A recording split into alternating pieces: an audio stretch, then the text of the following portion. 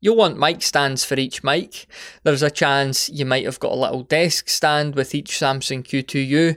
Those will see you through in the short term, but I'd consider getting a boom arm for each mic. The newer NW35 is a great cost-effective option here. You'll also need headphones for each participant. Again, you might have got a pair of headphones with every Q2U that you bought, but if not, a standard set of earbuds will be just as effective. You'll also need a headphone splitter so everyone can use their headphones at the same time.